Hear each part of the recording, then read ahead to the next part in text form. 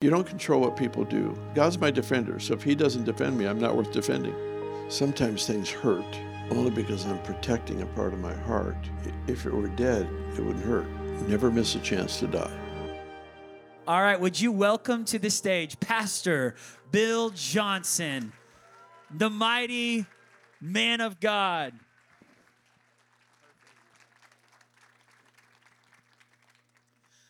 Well, we did this last year, and it was so good. Everybody really enjoyed it.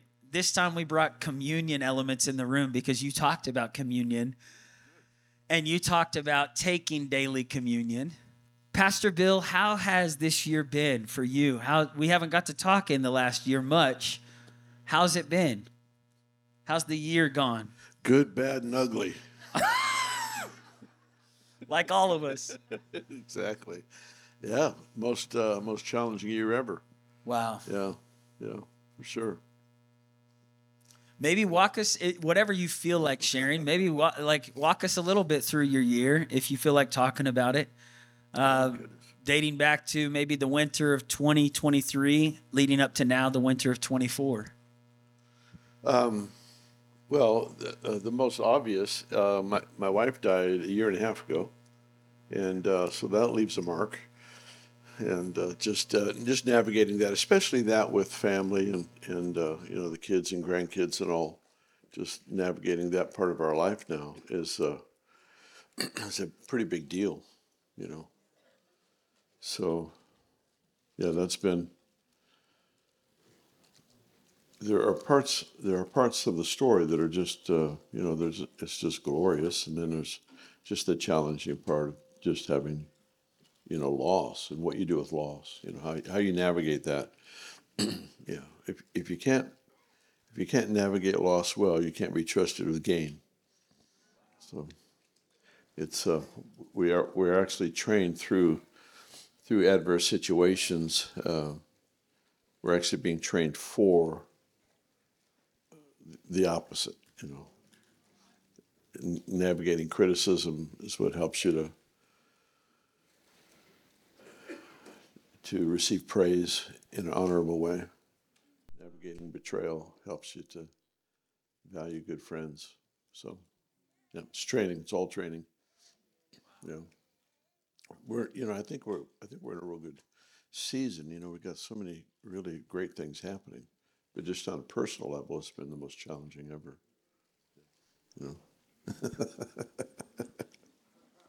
I just want to say thank you for saying yes. Oh, yeah. Because hearing you say that it has been the most challenging year of your life, I think makes all of us humbled to be in the room with you. Oh, goodness. That you would come through a year like you've come through and say yes to come and speak in Tulsa at Victory. Oh. Well, I just feel really honored, and I want you to know, I think all of us feel really honored. Thank you. That you came. Yeah. Thanks, coffee. All is right with the world. Come on. Take a drink of that coffee. This is revival in a cup. Right? Come on, Jesus. I was telling our other guest speaker this morning, so we have 5 kids, and so I need a lot of coffee. I need a cup of coffee for each kid each day. But we had our first kids' basketball game was this morning at 8:45 a.m., but we have 3 basketball games today. So we had Benny's at 8:45. Mac was at it's at 1 p.m. So it's in the gym. I might slip in there for 5 minutes and come back. Yeah, you should. And then Liam's was at 10, so I had to miss it because it was during the conference. But my wife's here on the front row. I didn't know you were going to make it. She just came from a funeral. Her uncle passed away, her dad's brother, and so she was just there honoring him.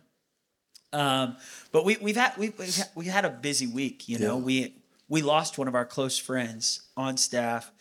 He passed away last Thursday, and we did his funeral the day the conference started in the building. Wow. And it was like very emotional. Then we went right into our leadership dinner that night. And so I think when you were talking about the good, bad, and ugly, it's amazing how you can have a great victory in one area and in the same season be battling something Yeah. that's not easy. Talk a little bit about that if you don't mind. Well, life stinks if you just look at what hasn't happened. But if you keep your heart fixed on what he has done, what he's saying, you'll be all right. Because there's always enough promise for anything you face. He already figured it out. It's just learning to wait and to listen, to pursue, take risk, all of that when it's time.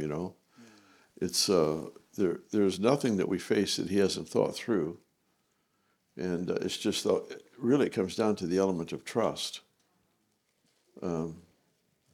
If I'm focused on how well I hear from him, then I'll make it about me.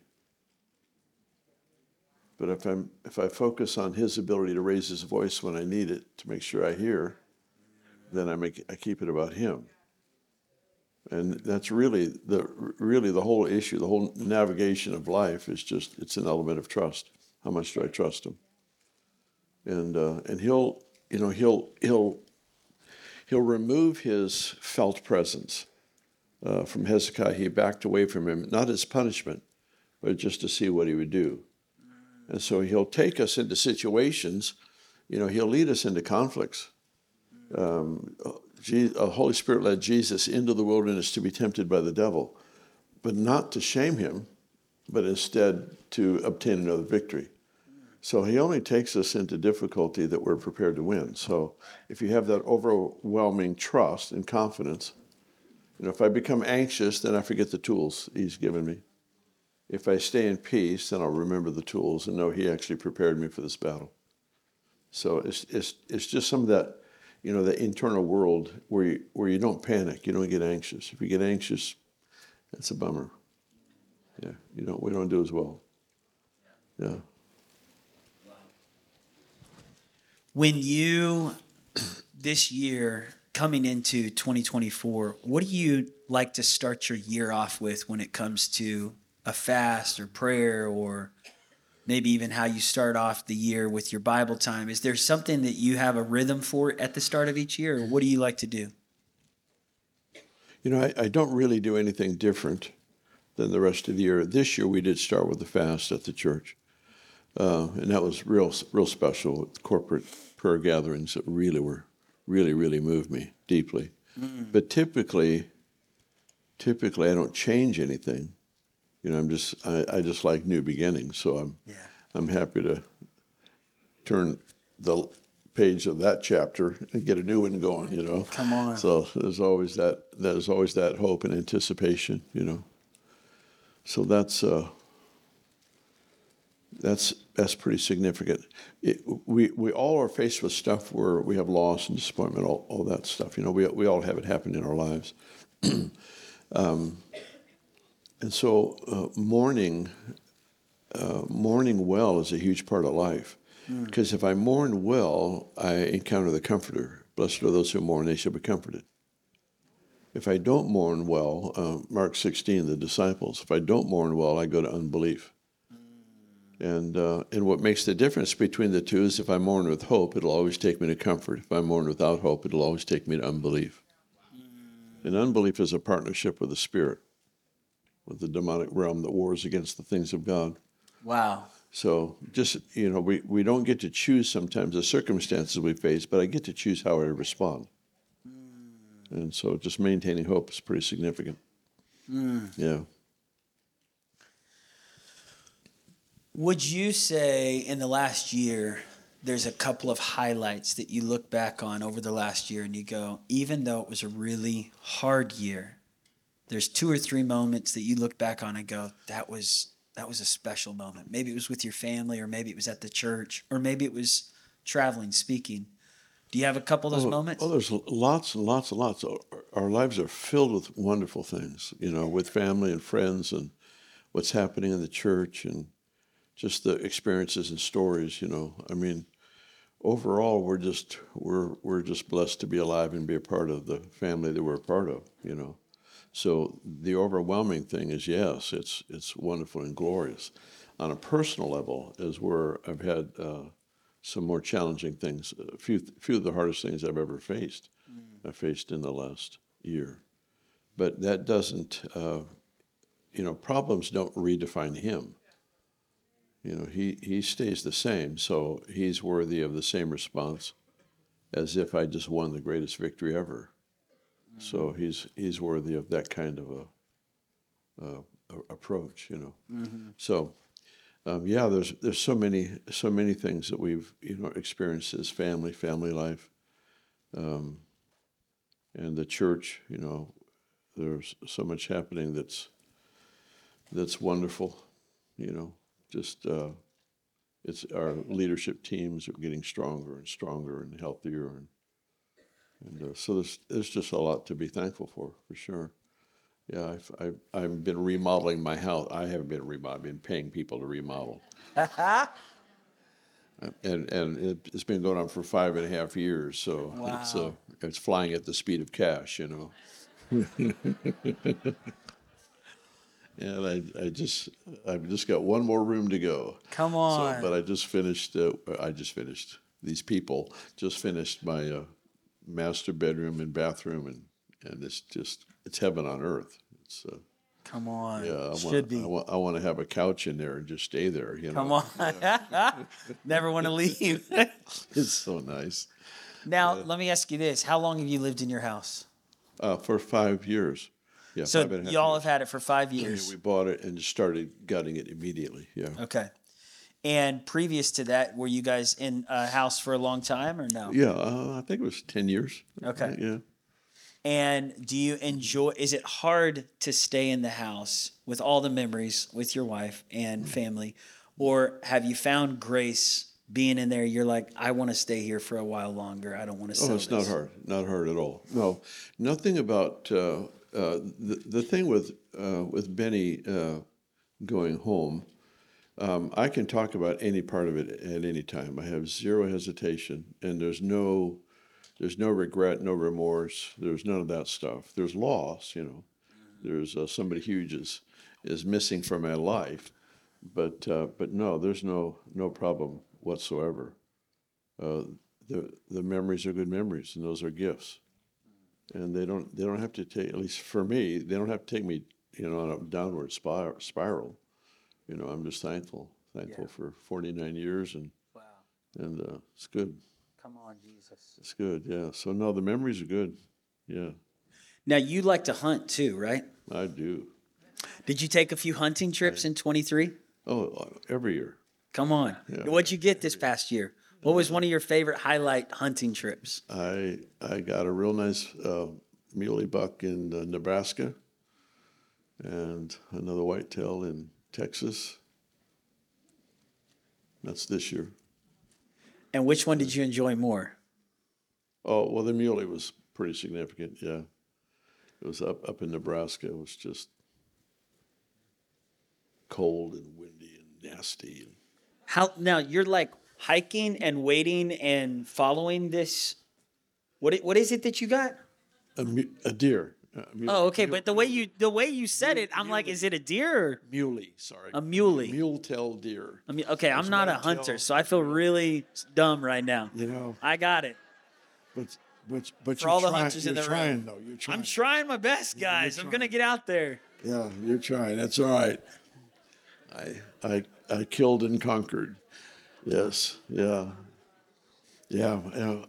I have a lot of meat. Do you like the hunts that take more time, where you're out there in the cold? Do you have to camp out to follow it, or does it all happen in one day? No, we're there for days. You're following. You're Generally. camping out in a tent. Yeah. No, we actually have accommodations that we arrange. Yeah. Okay. Yeah. Our favorite hunt. I take my boys to Montana most every year, and we hunt there. Yeah, Nice. it's wonderful. What did they get this year? Well, we didn't do the trip this year, so Next year. I'm looking forward to it. Yes, Come on. Yes, it's the will of God for my life. Come on. And is this like a bear hunt up there? No, it's all deer. It's all deer. And there's some elk too. So we'll Elk. see how that works. Have you ever gone and gotten a bear? Yeah. Grizzly? No, not grizzly. My granddaughter. Well, how old was she? 14, 13. She was 13. She shot her first bear. What? Oh yeah. 13-year-old girl shot that bear? My grandson, Gabe's, one of his sons has gotten a couple bear. Yeah, got one that's just nasty big. Yeah. So now you've got kids and grandkids spread out. Eric and his wife, or yeah. Candace, are in South Carolina. Yep, Greenville. And then you've got, are the rest of the kids in Reading? Well, their two kids, Eric has one daughter in L.A. and then one in Greenville with her and her husband. And the rest, no. Brian's oldest, Haley, is in, she's married and is in Nashville. Okay. We have an office there. Bethel Music does. Okay. And then the rest are in Reading. Yeah, so it's 11 total. Okay. So there are 8 in Reading. Okay. Yeah. What's something you're excited about in 24 that you're sensing in your spirit, maybe for the church or in your own life? Just seeing promises fulfilled. I mean, that's, the whole promised land concept for Israel is our lifestyle. It's constantly stepping into fulfilled promise. Our destiny is fulfilled promise. We were designed for it. So that's what I'm looking forward to. I've got several things that that the Lord has spoken about that I'm just looking forward to seeing, fulfilled. Yeah, aching for them. Come on. Yeah, yep. Are you working on a new book? Yeah, it's due in 10 days. Wow. I was on the plane riding in the back row. Yeah. Would you be open to telling us what's it about? It's on the Holy Spirit. Yeah. Okay. Yeah. Awesome. Yep. I love it. Yeah. Yeah. So how close are you to finishing it 10 days out?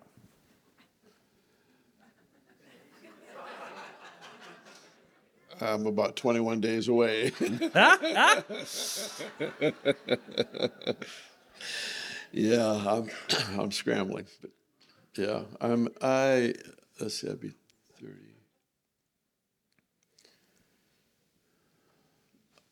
30. I've got to write at least another 10,000 words. 15 would be better.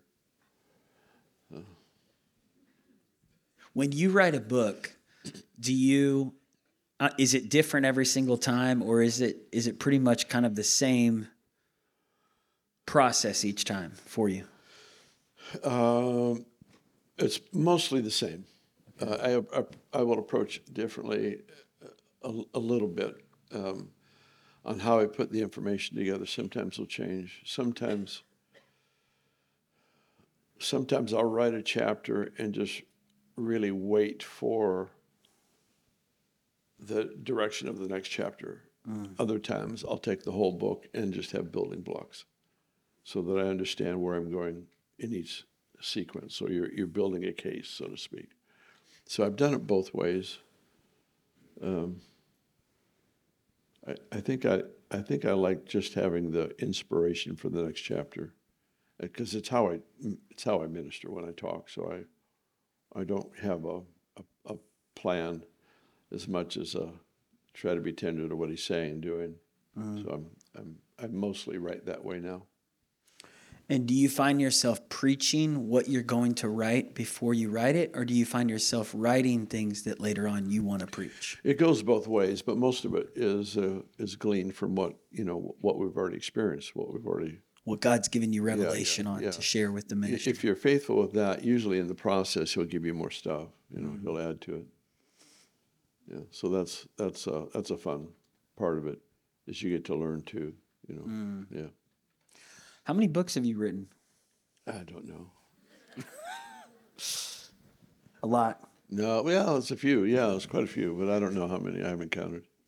Do you have a book you look back on and you go, that one was my favorite one, or are they all your favorites? We got a Dreaming with God favorite over here. My typical response is Dreaming with God, I think, is the most underrated book I've done. That I think is a significant book. What do you mean underrated? Like it just didn't get as much? Oh, it's done well, but a lot of people don't know what it is, if it's dreams in the night or what it is. So the title is accurate, but it doesn't show totally what it's about. So some don't read it that would love it. So when my wife read that one, she said, "Honey, that's my favorite book ever written in all time." And then I wrote hosting the press, and she said, "I'm sorry, hon, but Dreaming with God is not number 2." So She loved hosting his presence. yeah, and dreaming, yeah. When was your first book that you wrote? What was that very first one? When Heaven Invades Earth. That's the one that I read. Yeah. I read it when I was in college. Okay.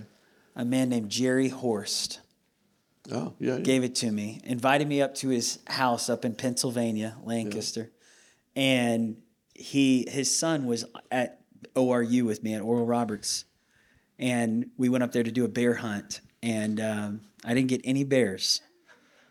But I got really touched by the power of the Holy Spirit. Wow. And Jerry had a group of intercessory prayer warriors from their church come over to their house, and there was a group of us college-age guys there.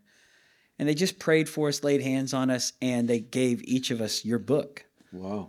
And I remember reading it on the way back from Pennsylvania to Tulsa. I was like 20 years old. And I was like, wow, this is really rich. This is really deep. It was probably one of the deepest spiritual books I had ever read, because most of the books I was reading were not like that. So when I read it, I was like having to really reread a page. And I was like, do I understand what he just said here for my life and for, what God's called us to do? Maybe talk a little bit about that book, and then from that, birthing Bethel Church and what God has done through the ministry. Most people here know all about it, but there may be some who don't. 2 very tiny subjects. That's good. Yeah. Take your time. I'm going to go to my kid's basketball game. No, I'm kidding. Yeah. Wow. You're answering all my other questions in like 30 seconds. I was like, I need him to talk for a little bit longer here. Yeah. Throw him a piece of meat. Yeah. Well, the first book was a real process, because I had I'll back up into a little bit of the story, because you wanted me to take more time. Take your time.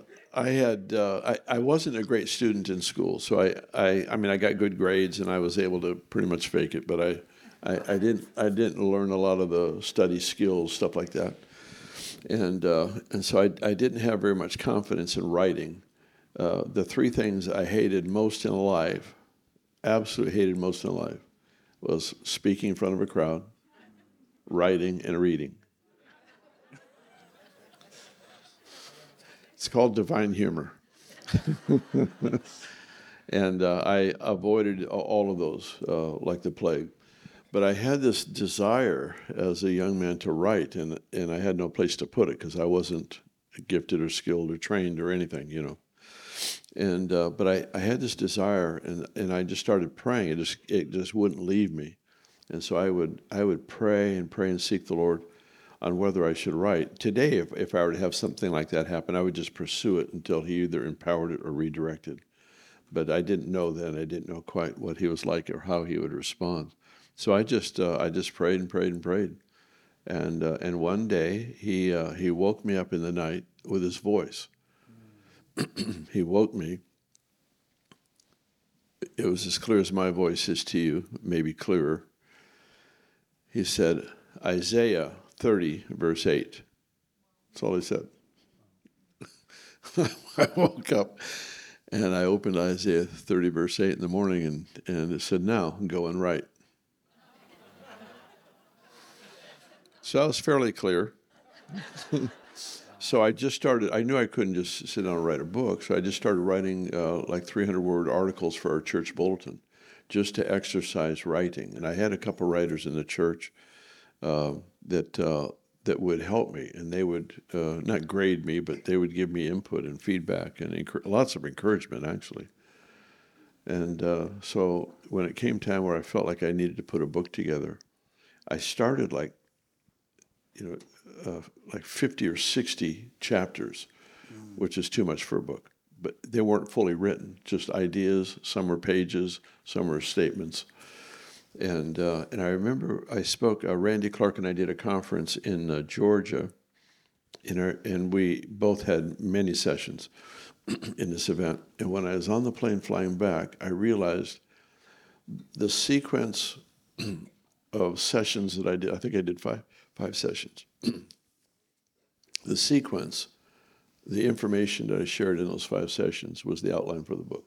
And so then I was able to look at the 50 or 60 and put some aside and pull some out and then begin to form. So I had a skeleton, and that really helped me a lot. It helped me to kind of capture the message that we had been sharing, is that the kingdom is present, it's here, it's now.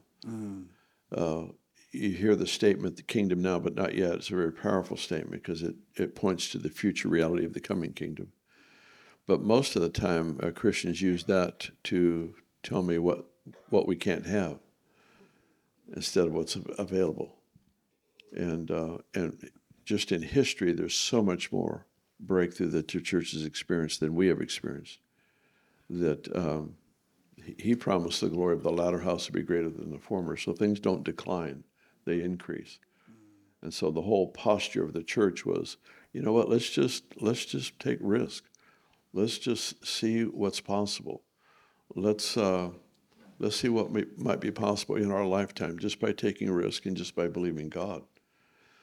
And so we began to form this culture. In fact, that when I first got to the church, I said, listen, I understand that a lot of you, you need things to work well the first time we try something. And I said, I will make you really nervous because that's not how I function.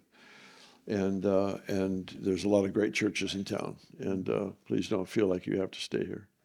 So I wasn't trying to get rid of people. I was just trying to let them know, listen, I get it. I get that I make people nervous, and so you won't be thought of evil or whatever for leaving. So we have this approach. If you take like Apple Computer, they have manufacturing part of their company, and then they have research and development. In manufacturing, your core value is 0 defects. You don't want to recall 400,000 iPhones, and have to repair them. So the whole mission to have 0 defects is huge. But research and development, you have to find out what won't work. And failure is actually written into the process. And if you're not failing, you're not risking, and you're not discovering. And so research and development for us was ministry. Manufacturing was character. So we want integrous people, accountable people, pursuing the Lord, developing relationship, and let's live as much as possible with 0 defects. But when it comes to ministry, if you don't have an element of risk, then you're not exploring enough to see what God would do. And so we actually require our students in our school to fail. If they don't fail, if they don't miss it now and then they're not trying hard enough. And then we don't want to graduate them or let them go to the next year. So we want them to get it wrong while they're with us, so they know how to clean up their mess. Because a lot of folks, they pray for something to happen, and it doesn't happen. They blame the person they prayed for. Or you just didn't have enough faith or something. So that stuff's not allowable. So we want people to take risk. So that's really the nature of the book was let's just see in everything that I've done since then, and all of our teams. We've got 30-some authors, I think, at the church. All of our teams, that's what we've been doing, is just trying to push the risk envelope to see what he would honor, trying our best to learn. Sometimes it's really a great luxury in life is when you have people that are mentoring you that know what they're doing, and they train you, and they give you oversight, and you're accountable. You experiment with them, and that's the great luxury. But we've had a number of the things we've been committing ourselves to learn. There was nobody there to teach us, so it just means you make more mistakes. But when you hit gold, you hit a really good vein of gold, and that's really been the joy for us as a team, is really seeing the Lord honoring that element of risk. Wow. Yeah. So that's huge part of our life. It has a lot to do. The next book I went on to was Transformed Mind, and it has a whole lot to do with the renewed mind. The renewed mind is really the basis for a whole bunch of stuff. The faith doesn't come from the mind; it comes from the heart. But the renewed mind is kind of like banks of a river, creates the context for faith. And so that's really what you work to do. Every day of our life, Jesus is trying to change our way of thinking. Help us to see from his perspective. So that's the journey, the cycle of books, and just really the journey of the church. All I've tried to do is catch what he's been teaching us, saying, and get it in book form so we can reproduce it. So beautiful, powerful. Would you say, when you were talking about you expect your students to fail in the first year, you want them to fail. Mm-hmm. And if they don't fail, you don't pass them. Is that right? What does that look like? What do you mean by that? Well, obviously, it's not moral failure. It's not ethical failures. None of that stuff. That's nonsense. Yeah. But, one of the things that we've done is let's just say we've got this room here. We split you in half. You pair off one-on-one. And we'll say to the people on this side of the room, all right, we want you to get a word of knowledge for the person you partnered with. And you've got 30 seconds or 90 seconds or something to do that. So get something about their life that you couldn't possibly know in the natural. And we give them 90 seconds. I said, now give it. They give it. When they're done, we say, how many of you got it right? They raise their hands. We cheer. We say, how many of you got it wrong? They raise their hands. We cheer. It's amazing. So you can't, you have to push into some things. Yeah. And we're just way too comfortable with how we do stuff. What we say is we don't want to, bring shame or something to the name of the Lord, but it's usually about us, not wanting to be embarrassed for getting something wrong or whatever. So obviously we don't like mistakes, but we also know that there's a certain edge that you have to be willing to live on to really see breakthroughs. What happened in my life, I was raised in Pentecost, and I'm a fifth generation pastor on my dad's side, fourth on my mom's, and so my grandparents, my grandfather was a painter. He was a pastor as well, but he worked with Amy Semple McPherson and helped to decorate her home. And my aunt was baptized in the Holy Spirit with Wigglesworth, and a lot of these famous names from years ago. My family, were influenced heavily by that. I think a great grandfather his name is in the Azusa Street magazine, and so rich history and supernatural things, but I didn't see it, in my life. And I'd gone to Catherine Kuhlman meetings and Mario Murillo and stuff like that, and would see wonderful things happen. But I kind of had this thing develop in me that you had to be a special person to see. You have to be a special person, a special call, a special gift, and then you could function in the power of the Lord. And I wanted to so much. I'd read the books, I'd get all fired up, and I would, pray for the sick, for example, for a period of time, and never saw anything happen. But I'd pray my best prayer, and I would fast, I'd pray, I would do all the right things, but just didn't see anything happen. And I took about 5 or 6 of our leaders down to Anaheim to the Vineyard to a John Wimber conference. And I've only had this happen one time in my life, but I sat there for those 4 or 5 days, whatever it was. I sat there, and every single session, the stuff that was taught, I had already taught before, and strangely, even some of the same illustrations. Wow!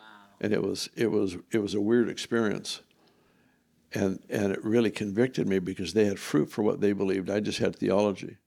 Wow! And I was praying for people, but I wasn't. It was more like if you want prayer, you come to me, I pray for you. I didn't look for problems. And what I came home with after that week was these guys take risk. They don't take, they're not stupid. They're not trying to draw attention to themselves. It's not about that. It's just about looking for opportunities for God to be glorified. Because he's glorified in the miracle,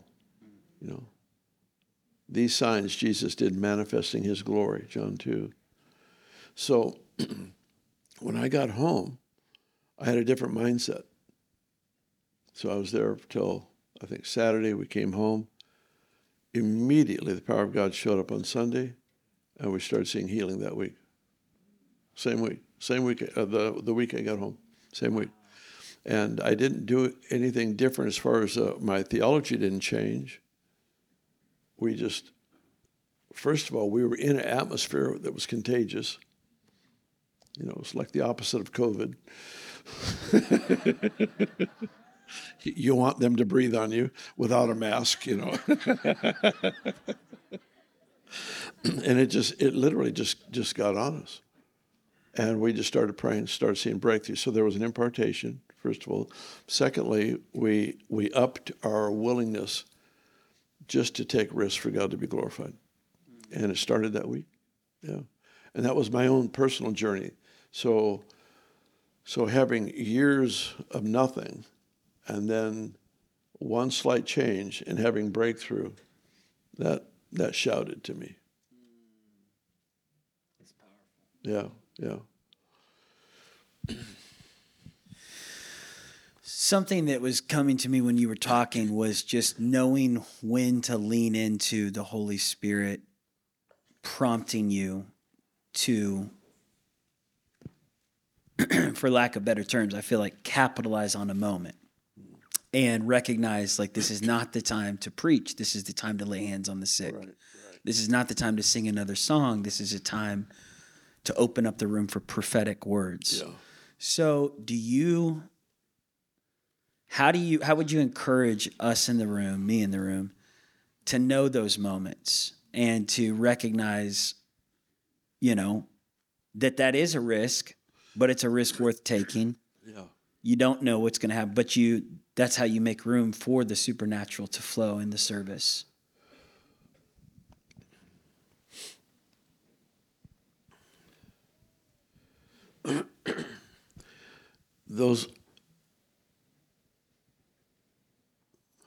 Those moments are so special. Luke 5 says, and the power of the Lord was present to heal. The power of the Lord was present. The person of the Holy Spirit, he is the power of God. The power of the Lord was present to heal. So the implication is he could be there for another reason. And so our job, anyone in leadership, our job is to recognize I need to have better language, but this is how I describe it. Our job is to recognize his mood. Why is he here?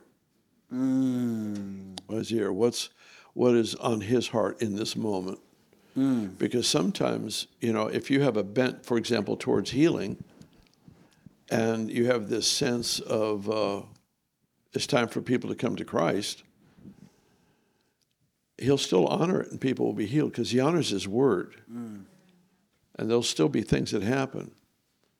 But when you move into the healing moment, when it's one of those, the power of the Lord is present to heal, it's not work at all. I mean, it just starts happening. And so this is the wrong way to put it, so I need to have better language for it, but I can force it. We can start praying for people right now and people would be healed.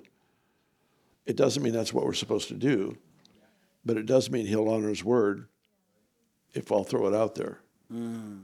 So a lot of people think that when a miracle happens, it's God's approval of their life. That's not true. You can have an unbeliever. I know of a guy years ago.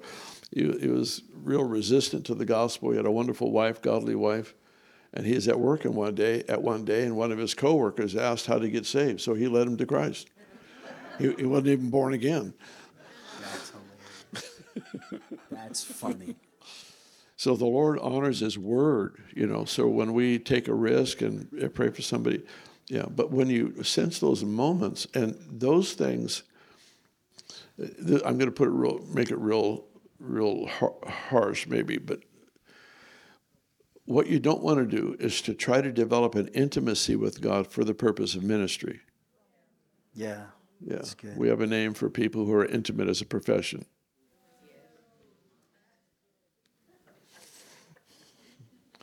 What we want to do is develop an intimacy with Him that's a lifestyle. Then you can be trusted with those moments in a corporate setting. And so the whole thing is the tenderness that we have with Him for, swinging by this person's workplace just to say hi, to say, hey, I was thinking about you. It's those little moments. It's the touch to make that phone call, or to not watch this, but instead to go pray, or to, whatever it might be. It's just those tender little moments that seem to be so insignificant. Those are the moments that build our lives. And it's in those moments we learn His mood, we learn what He's thinking. And I never am extremely confident in it, to be honest. It's always a risk. Yeah, it's a few times He's made it so clear. It's like the handwriting on the wall. I mean, it's there, you can read it. But most of the time it's real subtle. And it's just, the subtle things, if you're leaning into the Lord, I don't know how to describe it better. If I'm leaning into the Lord, I'm desiring His presence. I'm desiring to see Him do whatever He wants. I'll do whatever He says, including doing nothing. You're just leaning into the Lord. The subtle things become louder. When you're waiting for Him to come to you to impress you with a direction to take, it doesn't come so easy. So it's literally the anticipation of His movement that helps you to discern the subtle things. And oftentimes when you move with that subtle impression, the voice gets louder. But it starts with you taking a risk with that subtle impression. And then all of a sudden a momentum starts getting created that's much easier to follow. But it just doesn't start that way. First off, thank you for taking time to unpack that, and not just 30 seconds. Thank you for giving us the full package of the answer. I don't know if he's in the room. Is Jordan in the room? Our security guard. Get him, because what he just said happened last year. Reading the mood of the Holy Spirit, what you just said. Yeah. We always hear speakers talking about read the room, read the room, read the room. And I think there's an importance to read the room. But more importantly, there's an importance to read the Holy Spirit. Because the room might be feeling cold or unfriendly or unhappy with the direction of the message. But at the end of the day, you want to flow with the Holy Spirit more than the expressions and the body language and the moods of everybody in the room. Yeah. Last year, when he comes in, let me know. Wave at me. Last year, we were in a service. You were speaking at conference this time 12 months ago. And you felt a flow in the moment from the Holy Spirit before you preached. It was at the beginning of your sermon and at the end to pray for people who were in different types of sickness and disease that you begin to call out, words of knowledge. Actually, you had team members call it out. And when he comes in here, just send him up to the front real quick. Get him quick. Because you had some team members begin to give words of knowledge. Jordan, come up here. Jordan, he didn't know I was going to do this. So before Jordan was our security guard, Jordan came to Tulsa this time last year from Boston because someone wanted to get him on track for God's purpose for his life and told him, you got to get to Victory, you got to get to Tulsa. I'll let you say it real quick, Jordan, then I want Bill to just talk a little bit about what happened, Pastor Bill. But last year, something happened in your life. So I came from Boston, Massachusetts. I grew up a little bit in New York. I had a football injury. Femur was just done. Got cut from college. I played ball there, was playing football, lost my scholarship, lost everything.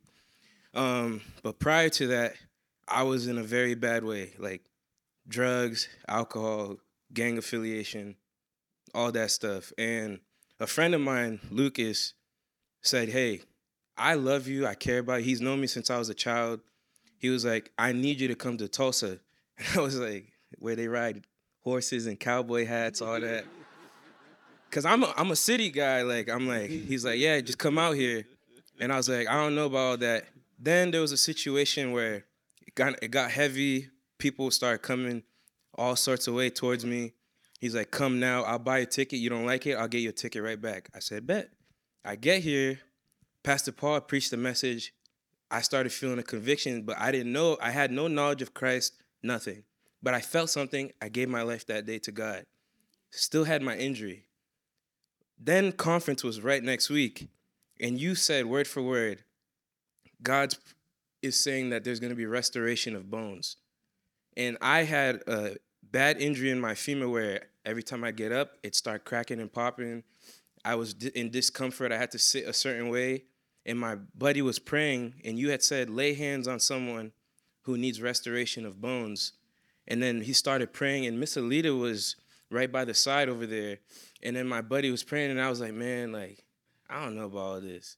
So then I used to get up a certain way, like turn over to the side and lean up. I was like, I'm gonna go to the bathroom. And I got up quick, and he looked at me, he's like, did you not just see that? And I looked, and I was like, what are you talking about? And I realized afterwards that I had just been healed. But then you had called me up to the front, and you whispered in my ear, and you said, God didn't just heal you for you to be physically healed. He healed you so that you know he's real. And ever since that day, my life changed.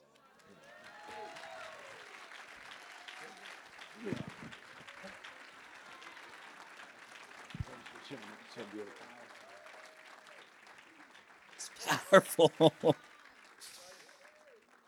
That works. Yeah. So then he goes to our Bible college after that, signs up, goes through Victory Bible College, and then this year, how long ago did you come on staff, Jordan? Oh wow, we hired you fast. But he's an awesome staff member and a great security guard, and has a heart for people and for the ministry. And this testimony though, I think I'm so inspired by you, Pastor Bill. We all are. Thanks. I'm going to get teary-eyed, but I just think you set an amazing example of being led by the Spirit, not being confined to time limits and, the opinions of man. And you do what the Holy Spirit wants you to do. And it's evident that God is blessing it, the fruit of it. It's not just, I think that's the part that I really want to pray through is, how do you know in a moment that you're not forcing something and you're leaning into that unction of, I don't think we're supposed to stop right now. I don't think we're supposed to stop the worship. I don't think we're supposed to go into the next part of the service. Or like you said, you're not in a church service and you feel, I'm supposed to go over to this person's house. Right. To be really full disclosure, the way I learn is by getting it wrong. I'll stop a service and afterwards go, and I missed it. I could tell. I can tell afterwards. You have that unsettled feeling that it was good, but there was more he wanted to do. And then there are times where I take it past what God was doing, and the Lord honors always, because He honors His word. But you can tell the grace for that divine moment lifted about 20 minutes before I did, and that's how I learn, honestly, as I look back. If you can look back without the guilt, shame, and just try to learn from your moments, you go, okay. I've had times where I've overshared. I've said more than I was supposed to share, and I had that almost like a dirty feeling afterwards. Same. And I think, God, I don't want that to happen again. You've got to help me to see that moment before now, 20 minutes afterwards. I need to have greater clarity. So help me to be more sensitive to what you're saying, what you're doing. And yeah, so you learn from it. You learn from your mistakes. You learn from not getting it right. And if you can see it, you're halfway there. If you can see, I missed it. What should I have done different? I don't know. I don't know what I should have done different. I just know I should have done something different. Just that much right there helps you be a bit more. If you don't lose the willingness to risk, if that brings about fear, what we do is we give wrong things noble names so that they stay in our lives. We call fear wisdom. Wow. And then it gives it permission to stay, keeps the voice going. But if we can avoid that and just be tenderhearted and say, God, I want to learn from this. I don't want to duplicate that same mistake again. Then you're halfway there, and then you just learn to listen. And sometimes, to be really honest, sometimes at the end of it, I go, I don't know if that was right, and I don't know if I missed God. I don't know if I nailed it. Just use it, please. Please do something with it. That is my loaves and fishes. Please make it work. Wow. But I really want to do just what you're doing. I just want to say what you're saying. So if you keep that in front of you, I don't know that we all. I'm not a very good. I don't grade myself well. I don't know that I see clearly. There are some moments that I thought stunk, and afterwards I found out it was really great. So I obviously am clueless. I remember years ago we had two young men come to Christ, and one of them I just watched them as they walked through repentance and stuff, and I was so rocked by one guy, and the other one I just didn't know if he would make it, and that was Danny Silk, who is now one of our main guys. The guy that I didn't know would make it is doing quite well, changing the world with his stuff, and the other guy. Haven't seen him much. So my discernment, I just don't trust myself, is what I'm trying to tell you. Is that I swing and miss a lot. So, yeah. I just try not to be too impressed with my opinion. It's good. It's really good. What would you say to someone in the room who feels called really to step into a greater level of ministry and moving in the supernatural, and they don't know where to begin? They don't know their next step. What would you encourage them to do in this season?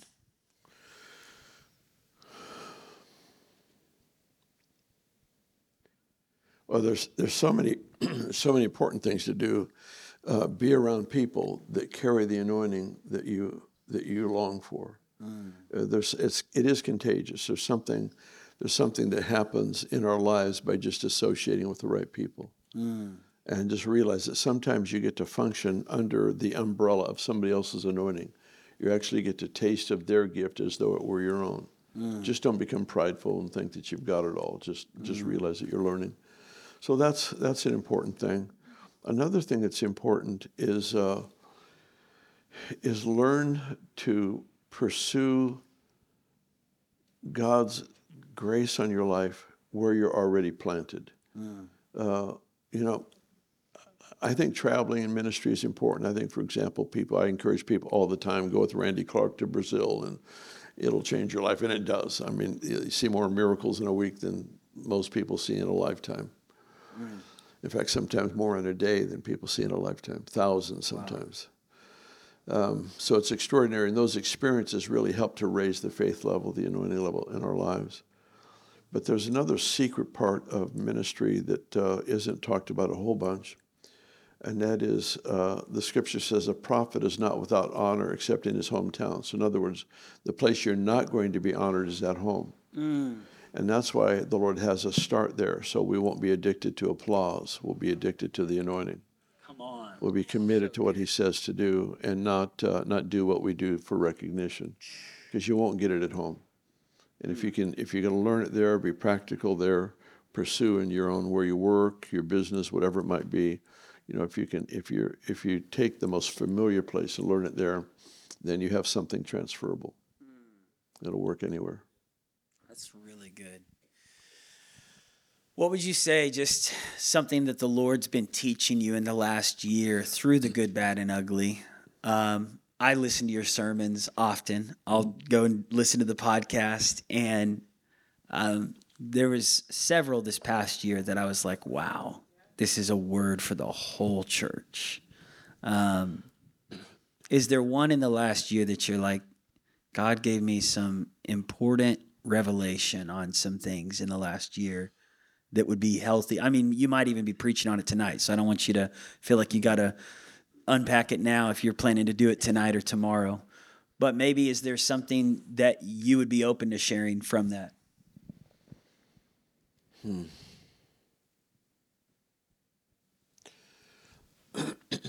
I feel like a broken record, to be honest. I feel like I've been teaching the same things for so many years. But it's like an onion, he peels back another layer of the onion. So you go a little bit deeper into a truth, and you start learning it at a more challenging level. The whole thing of strengthening yourself in the Lord is really huge for me, and it has been for 35 years, just trying to learn what that looks like. So that's been important. Navigating life in the middle of great triumph and great loss. Those are the things that are really significant. I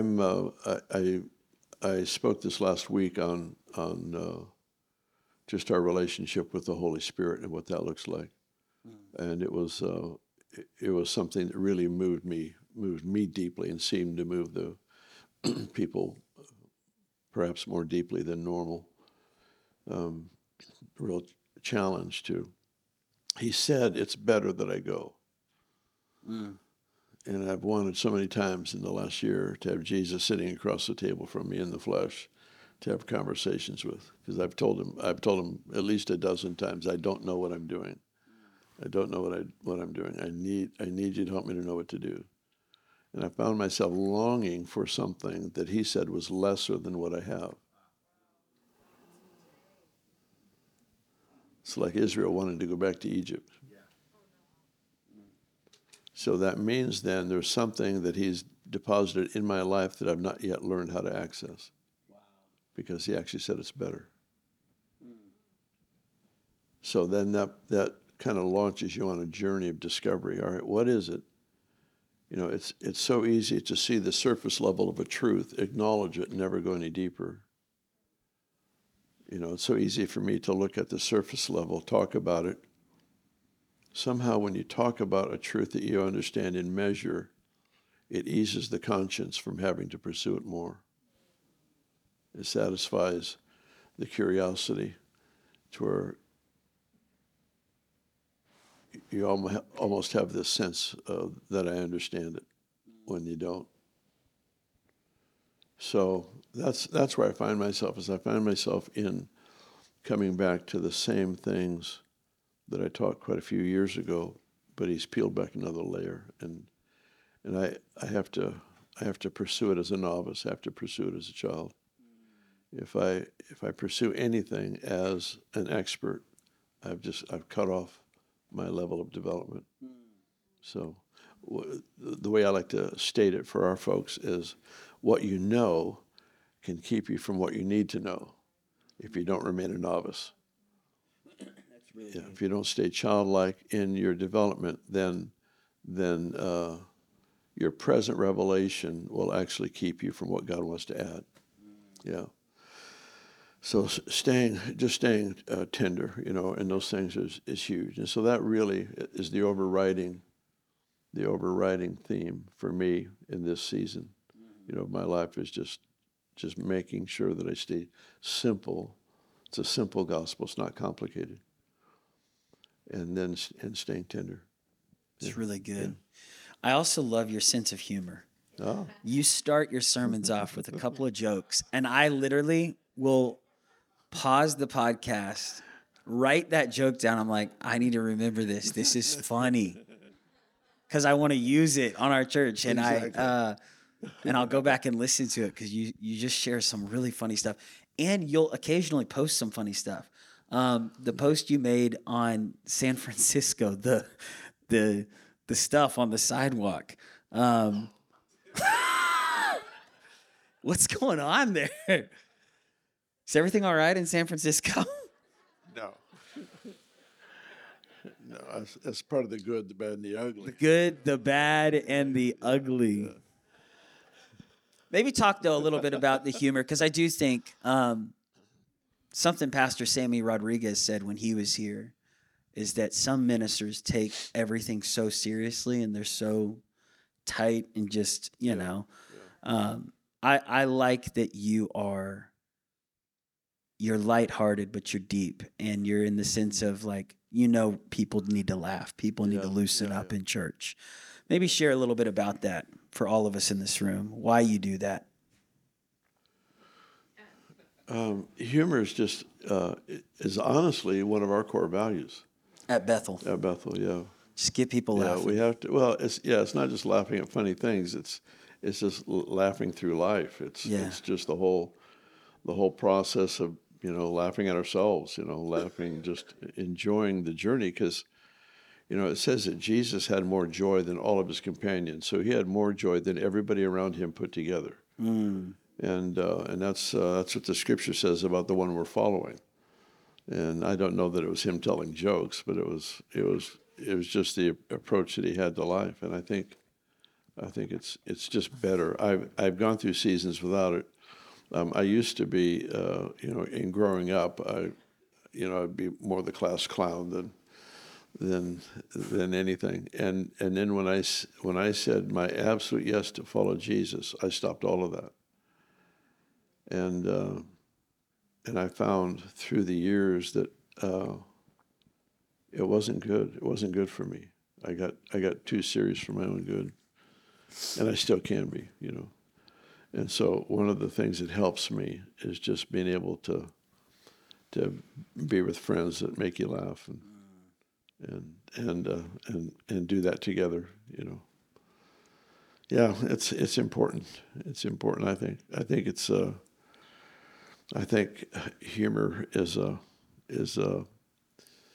unrecognized weapon. Yeah. Yeah, it dismantles religion. Come on, Jesus. Bring it. Humor flips tables. Come on. We need more of that. You're obviously speaking tonight, tomorrow morning. Is there anything that you'd want to pass on to this group that, a lot of people in this group for this lunch have a connection with you, with your books, with your voice, but also have a calling in their life on ministry. And I feel like everything you've been sharing is so rich, but we have about 10, 15 minutes left before we close out. Is there anything on your heart you just want to pass on to the group today?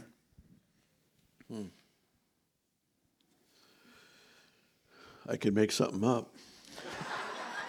Well, I'll say this, something that we talked about last year, for those who missed it, is you talked about how you will take communion on your own. How often do you take it? Well, I try every day, but I forgot to bring the supplies with me on this particular trip. We got supplies. Yeah, I saw that in the back when I walked in. Yeah. Made me happy. We got you covered. Made me happy. Yeah. But you mentioned something last year that really stood out to me, and I started doing it over this past year. By the way, you lit something really good in our church last year, just being here. Wow. Just your influence touched us in a strong way. We experienced some really powerful, just Holy Ghost, like flows in the Spirit services over this past year, more than previous years. Yeah. We had a couple of times where we just went hours and hours and days just staying in the presence of God. And our school, our kids, prophesying, praying for each other. It was beautiful. And I think, obviously, it's the Holy Spirit, but it's also God using people he brings into the ministry to stir up something and say, okay, hunger for this, Paul. Lean into this, Ashley, whatever that is. Yeah. So one of the things you said last year in the luncheon was you'll take communion to pray for people who have persecuted you and Bethel and have talked terrible about you. I never forgot that, and I'll never forget that, because I think that is a powerful practice to take communion and pray. Yeah. I know you shared it last year, but there's probably a good chunk of people who are here in the room that weren't here last year. Would you mind just talking about that one more time? Yeah, not at all.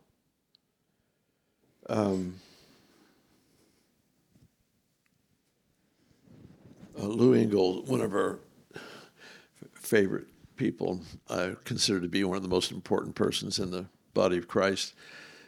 He came to, he called me one day before my wife died, and he said, he told me a story. He's had a series of experiences. He says, I have this word, there's to be a communion revival, and there's a revival that will sweep the earth and all of that, and it's connected to communion. He said, I would like it, if it's possible, for me to come to Reading and have your wife lay hands on me. She wrote a book on the power of communion that is powerful. And so I said, yeah. I said, you can. I said, come. She can only handle maybe 10 minutes, 20 minutes at the most of having somebody there because she was getting weaker. And so he said, he says, in a heartbeat, I'll come. And so he came. And we sat, the three of us, together, and then he had my wife Benny pray for him, and we prayed together about this thing of communion. Communion has been an increasing part of our life. It's been something we've tried to do frequently. I won't say daily, but frequently, for a long time. And we started. I started taking communion frequently and taking the bread and just, I like to make certain confessions, proclamations in communion.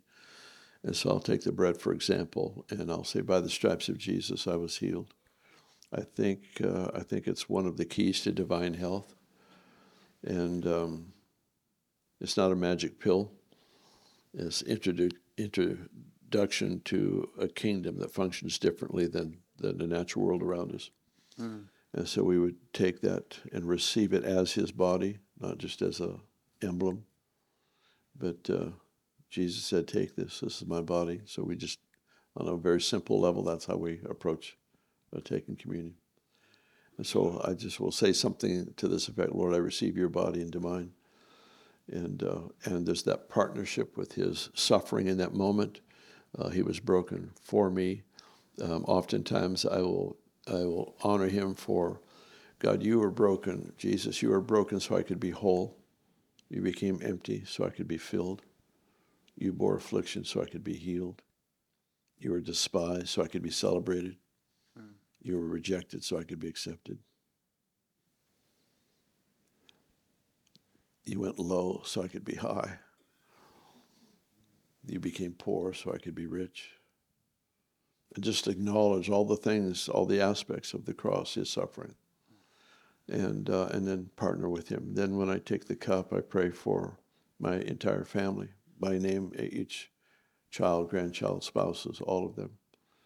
And from that place, I move into prayer oftentimes for those who publicly teach against me, write against me, against the church.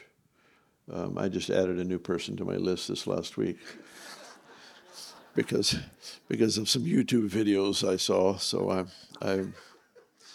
I made the list. I'm in there with some of my friends. So I was very encouraged to be targeted in that way. But seriously, I've got 6 names, I think, of people that I bring before the Lord. And I thank him for them. I genuinely thank, because what they're doing is they're putting themselves at tremendous risk because of their yes to him. And to what they know, they are opposing me to protect people from their view of the gospel. And so while I think it's misguided, of course I would, the Bible says you never criticize a servant to their master. So I'm not going to come to him with a complaint about them, because that's not my job. My job is to honor them, and they are called by God. I pray for the Lord to prosper them inside and out. one of the main things I pray for is that they would have a rich legacy, that their children, all their children would serve God, all their grandchildren, that there would be this tremendous impact of their yes on the gospel for their family line, and just pray and bless them. And so I mention them by name. I go through my list. I have it memorized. Now with a new one. So at the tail end, I get to add somebody. But just sincerely to pray for God's kindness and favor on them. Yeah, you don't want to be found the accuser of someone, because the one in charge of accusing is not a good person to work for. So, Pastor Bill, when you share that, I'm like, that's amazing. You're so strong, but I'm also like, you're human too. So it's got to hurt at times when you read some of the things that people say. Yeah. Never miss a chance to die. That's good. That's good.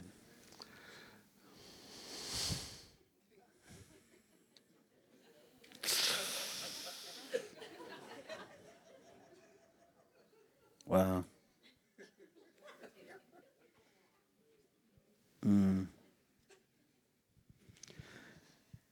Is everybody just thinking about that right now? You're just like, maybe we should just sit right here and take communion. Never miss a chance to die.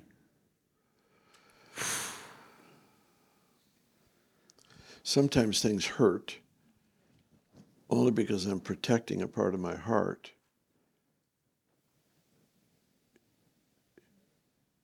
If it were dead, it wouldn't hurt. Dead people feel no pain.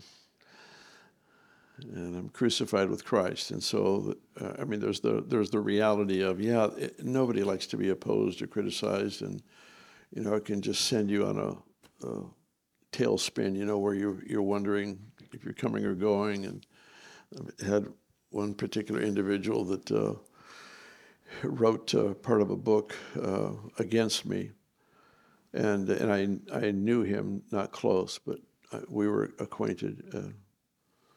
And I had a mutual friend, a spiritual father in the country, who's home with the Lord now, but he called me early Sunday morning. He said, "Do you know this is happening?" I said, "No, I've not heard." So he told me what was going on with this book that was about to be released. And so I had his email address, so I wrote him, and I thanked him for writing against me. I said, where we want to go in God is oftentimes against adverse winds. So you can sail against the wind if you use your rudder and sail correctly. So your confession and your heart attitude, if you maneuver it correctly, you can advance. And so I thanked him for writing that about me, because it gave me a chance to go where I really want to go. And that if I can navigate this season correctly, I'll advance in the kingdom. And that's really what I want. What I want is on the other side of adverse winds. So I sincerely thanked him. Wow. And it started a dialogue. Actually, he's a very, very integrous man, so I won't mention who it is, but honestly, one of the most integrous men I've ever met.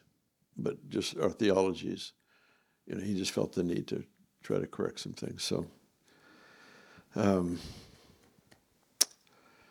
So we corresponded for a couple months pretty often. And by the time it was done, he repented, and he says, "I'm not changing my theology, but I'm changing my approach." And he changed the chapter. And I ended up endorsing the book. It's true story. True story. Yeah. So, but you don't control what people do. God's my defender. So if he doesn't defend me, I'm not worth defending. If I defend me, it'll just make a bigger mess. So sometimes that's a hard thing to know what to do. At what point do you explain? At what point do you stay silent? When this started for me 40 some years ago, I sat across the table from a guy that the day before the Lord warned me. He was a wonderful man, but he warned me that he was about to lay into me. And I was reading in Lamentations, and he said, "Give your cheek to the smiter, put your face in the dust, perhaps there's hope." I was reading that, and I knew, oh no, that's my lunch appointment tomorrow. And I knew it, honestly, I knew it, that I was in trouble. And the next day, a lunch appointment, sat down, and sure enough, and it was rough. But because the Lord warned me to stay silent, I couldn't respond, which made him even more angry. And so all I did was when we would have communion at church, I would go to him and break bread with him. I would call him on New Year's Day, wish him Happy New Year. Anything I could do to make that thing die.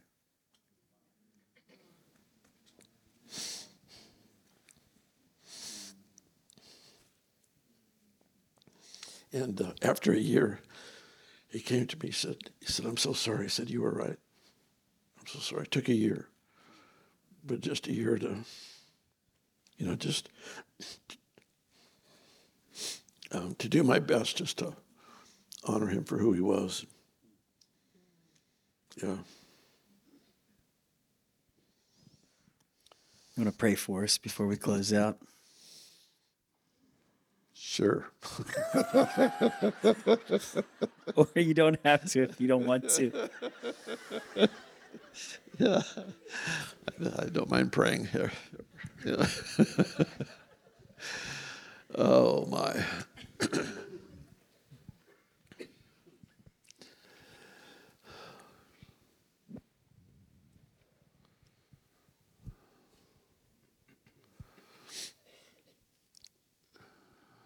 Let me share a thought before I pray.